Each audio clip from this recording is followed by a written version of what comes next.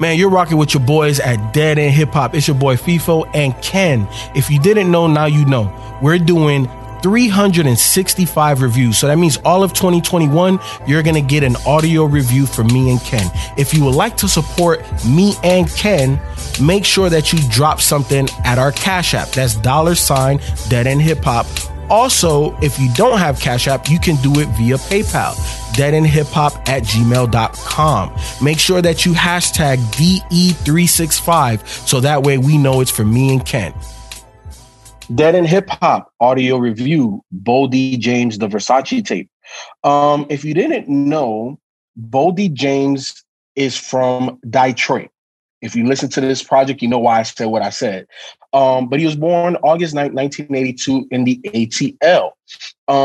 His first project was My First Chemistry Set, completely produced by The Alchemist in 2013. That was my introduction to Boldy James.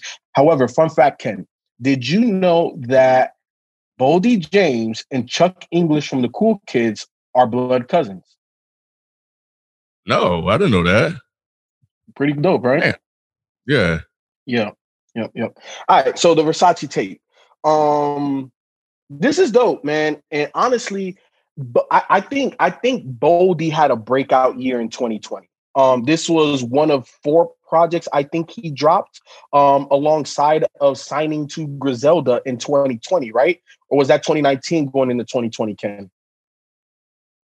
It may have been 2019 going into 2020. Okay, but either way, the newly signed Griselda member did everything to not disappoint, and he followed the blueprint set by we know the big 3. But man, the Versace tape is Jay Versace and obviously Boldy James, and this was good. To me, the chemistry isn't the same as Alchemist, and that's not to take anything away from Jay Versace or this project. I thoroughly enjoy this project. I really like this project. For me, it has to be. It's a little bit about Jay Versace personally, because he's just a bit too weird for me. It's dope. It's dope, and Boldy's dope, and Boldy did a lot of great things on this. But for me personally, Jay Versace's production is just a little too weird, but it's good. So it's not a knock. Yeah, I think it was 2019. Because I'm seeing something here that says by March he signed a deal with Griselda, but it's not giving me the year. It's talking about after he put out the Boldy, the Boldface album. But so that's before. No. Yeah, it was March. It was in March of 2020. March of 2020. Okay. Yeah. So man. I think this was. I do think this was dope. I always I think what I like about Boldy is he does something a little different in the monotone rapper field. And, it's a little bit more gruff and street-like. Like it comes like very street-like. And for this to be his first debut Griselda project, I think he did a good job of kind of reminding us or fans of why they signed him, if Griselda fans don't know about him, then kind of showing them why he signed with them as well, because he gives us the street raps, he gives us some insight into his life. I do think the skits on here were, I don't know, it didn't quite connect with me. I didn't quite enjoy them. Well, the first one was pretty dope, though. Maria, yeah, Pony Down. Or I guess Maria. Hold on. Let me see. Yeah, that's the one with the lady crying, talking about we've been apologizing to white people. No. The one I'm talking about is the news anchor talking about that there was somebody that stole somebody's $2,000 Cartier frames right off their face. Yes, that's like some Detroit shit. Yeah. Because that did set a tone, because it kind of set me up. I'm like, oh shit, what the fuck we about to talk about on here? Because who the fuck steals glasses off somebody's face? Bruh. And get away with it, bro. That shit is. I was kind of stuck on that, so I thought that was cool, like the intro. But it was the Maria skit that I didn't quite, even after listening to it a few times, because it's only 23 minutes long. you know, it still didn't quite connect with me. So I honestly skipped the skits. But that's about it, man. Like everything else is on point. New Wave, Cartier is my shit. With El Camino. Brick Van Exel's my shit. Oh yeah. That was dope too. He said I did it all with my left hand. Yep. Yeah, man. Yeah. And I don't necessarily want to take back what I said about Jay Versace because I definitely think that he created a soundscape that is unique for Boldy. And it's still in Boldy's wheelhouse. And I don't want to say like the entire project was produced in a weird, eerie way. I'm trying to find which one I'm exactly talking about because there's one beat on here that's just like super weird. And I'm like, what the hell is this? I do know what you're talking about because while I do like the production and I do believe and feel that Boldy does sound good over it, there still felt like it didn't quite mesh the way I think I was making it mesh in my head. So I think I was like so caught up in like Boldy and the rhymes and the stories that he was telling that I kind of pushed the production, you know, a little bit underneath and to the side, and didn't really focus on it that much. So I do understand your point about that. And he used to be like a Vine star that turned into a producer. So he's still kind of. Oh, really? Yeah. He's still kind of learning on the job, man. So you know what? Okay, so with you saying that, I think that he then it changes my thought process a little bit on his production style. I think he's trying to like master the quirkiness because sometimes it don't feel right the way he chops up a sample, but then it's kind of like he makes it work in a weird kind of way. But that's what I mean by being just a little weird and eerie. So the main song that I'm talking about, like, is Cardinal Sin. The way that he used that voice, like it was a little weird, but also the track before that, Monte Cristo, like just the way he created that soundscape, right? Like even with having the sample, the voice of the sample so bright compared to the rest of the track, it's just like, okay, like obviously I guess you meant to do that. It's just, I don't know. It's a bit quirky and weird. It works. It's not necessarily like, if I was Boldy, it's not like beats that I would pick, but I guess if this is what Jay Versace is giving you, it is what it is. Again, I don't want to make it sound like I'm giving him a knock for it. It's just my own personal taste. It's a bit little too weird and quirky. But again, I think the mesh between them, Boldy makes it work. But again, I agree with you where it's not necessarily the best pairing, but it ain't the worst pairing either. Right. And those are actually two of my favorite songs on here too, man. I do like what he did with the samples, but I hear what you're hearing when you listen to those. And I see how that could be, you know, off-putting may be too strong of a word, but that's what I got right now. But yeah, I do fuck with those two. What did you think about Rotsy Cotton? I fuck with it. I like it. I like Westside on there. Westside brought the bravado, you know, and it's not to say that Boldy doesn't have it, but Boldy's energy isn't going to give it to you. Boldy's words will give you the bravado, but Westside's just, as soon as he come on, it's like he livens up the track. Yeah, when I looked at the track list and I saw his name, you know, I got excited, but I didn't walk away excited. And really, why? Yeah, it's like I don't know, man. I thought I was gonna get a little bit more than what I got. And I believe I was just hyping it up in my head. I do like the track for everybody listening, but I think the expectations I set for myself was higher than what was delivered or what I heard. But what I do like on here is that, I don't know, man, it's something about Keisha Plum, man. The more I hear her, the more I like her. Something about her voice and that damn singer at the end. Like, she killed it, but it wasn't enough of her. Yeah. So that was the other part that I got frustrated with. Yeah, Keisha Plum is definitely dope. Keisha Plum is the one that's like kind of in between West Side, like with the little singing. Yeah, you Yep, know, yep, almost like ad-libbing. Her voice and her style fits this type of hip hop so well.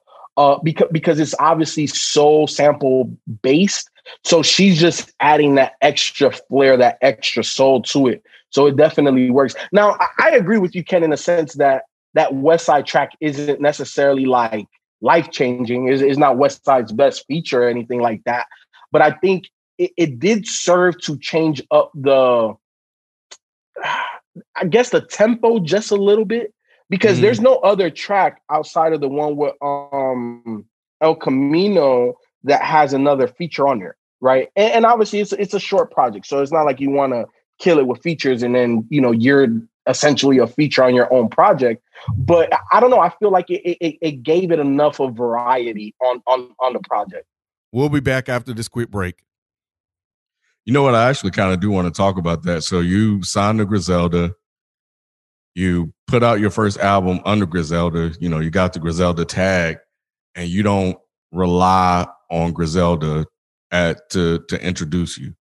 It's just like, I'm Boldy James. I'm going to have one Griselda feature, two if you want to include Keisha, and that's it. And so, some dude named El Camino, I'm sorry, I don't know who you are, but I thought he was cool. I'm going to actually go see if I can check him out. And, it's like, this is an introduction to who I am. So if you're going to fuck with me, then you're just going to fuck with me. And you're just not going to be on here just because I got a bunch of Griselda rappers on here. So that was a good decision by him. But you know what, Ken? This is obviously not our first Griselda project that we've done on the Road 365. However, if you look at the other, I guess artists that are on Griselda, this is the blueprint. It's like, we'll give you a feature, two, maybe even three, but for the most part, this is on you. You're not going to ride the Griselda wave to success. You have to create your own wave. Now, we could put you on. We can put the spotlight on you because we generated that spotlight. But if you're going to carry this torch, it's all the way on you. And I like the fact that they've taken that approach with everybody, right? Like we said the same thing with Benny and BSF.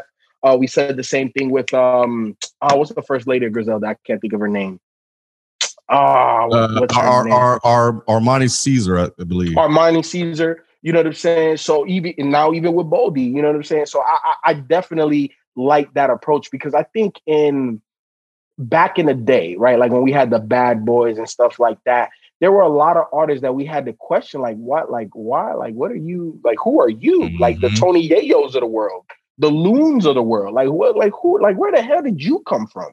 You know what I'm saying? All they're doing is just getting features on Diddy stuff, on obviously 50 Cent stuff and stuff like that. And it's like, you never built your own catalog to be able to withstand your own career. And I feel that what Griselda is doing is that they're trying to build independent careers for all of the people that they've signed.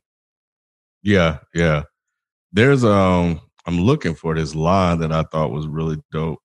I'm on Genius trying to find it. I think it was at the top. Maybe it was on New Wave. I should have looked. To me, the hardest line was when he said, niggas is from Detroit. I was like, oh shit. I ain't never heard nobody say that before. Yeah, I think it was something about I turned the 9 into 5 4s, and then he finished it, using that same shit, I don't even know what they call it. But it was like 9 to 5, 5 4 is 9. And I was trying to find the rest of it because I was like, man, I think he tied all that shit together. But I was like, oh shit, wait a minute. That was actually kind of dope how he did that shit. I thought that was pretty cool. Because I think he's one of those guys that kind of, like, because he doesn't really do a lot, he's not really extra on the mic or energetic. He just kind of says stuff. So sometimes he pulls you into his world with the way he raps, that sometimes some of the stuff, not that it goes over your head, you just stop kind of paying attention, really. So it takes repeated listens to hear like other because you kind of it's too simple back in. 100%. It's too simple. Sometimes you're 100% right, Ken. You're not in his moment until he may say one or two things. You're like, whoa, what else did I miss? You know what I'm saying? Mm-hmm. Yeah, I 100% agree. And I also agree, or I want to make this point as well in terms of the production and Boldy and how it complements or doesn't complement is the fact that, you know, we've heard Boldy on other production and stuff like that, obviously. And to me, the first thing that makes Boldy dope is his voice, 100%. One of the best voices in hip hop. The other thing that makes him dope is his flow. And I feel that none of the beats here challenge Boldy to flow different. Boldy almost sounded the same or in the same pocket on all of these beats. Yep. You know, because like in Price and T in China, hold on, let me pull that up. I don't remember the damn tracks on that. Give me 1 second. See, like Slow Roll, you know, off of Price and T in China, like it's not a super energetic song, but it's like he had to keep pace with that beat, you know, so it made him change up the flow, and he sounds dope when he goes when he's not so slow, because he's always gonna be monotone. But when he can speed up the flow a little bit or chop it up and do different things, like that makes it even doper. And again, like this is only 10 songs, so it didn't necessarily need that much variety because it was a good project, but it wasn't his best of 2020. I know that for a fact. Yeah, and the track is on Monte Cristo. Yeah, he said, turn a 9 into 4 5s, let them fly whole. I was like, damn, that was kind of cool. Because 9 is a whole number. And then after that, collecting my pros and still got an extra 9 O's is blocks. Yeah, man. Like, yeah, man. Like, damn. He could play around. He knows how to play around. He's definitely a wordsmith and a lyricist, you know. And I definitely agree with you saying that, you know, sometimes it's so simplistic that you just may not catch it. You know what I'm saying? You may think that it's just that simple, but it really wasn't. You know, I remember there was this one dude, Ken, when I was coming up playing basketball. He was so slow, he was quick. Like he hit me with a crossover so slow that he would cross everybody over because you didn't think he could get it. And I feel like that's how I feel sometimes with Boldy. That his just how he is so slow that it'll definitely go over your head sometimes. But you know, either way, it's a good project. I think overall, yeah, we're giving them criticism, but that's kind of our job, man. We're music critics. But overall, it's a good project. Ken, there's 10 songs. Which joints were your favorite? Let me go with Monte Cristo. Monte Cristo, Cardinal Sin. Shit, what is the name tripping? All right. Brick Van Etzel, Cartier, Monte Cristo, and Cardinal Sin. But for me, give me Cartier, Brick Van Exel, give me Monte Cristo, give me Bentayga. So, all right, y'all. Look, we appreciate you hopping on to the road to the DE 365. I'm pretty sure we're going to touch more Boldy projects. I know I say that about every artist that we touch. But, yo, it's 365 albums, Ken. Like, we're going to have to repeat a whole bunch of artists, you know, and kind of dig deep into a couple of people's catalogs and stuff like that. So, look, if you guys enjoy it, we appreciate it. Obviously, we'll see you tomorrow. So, we out. Peace. Peace.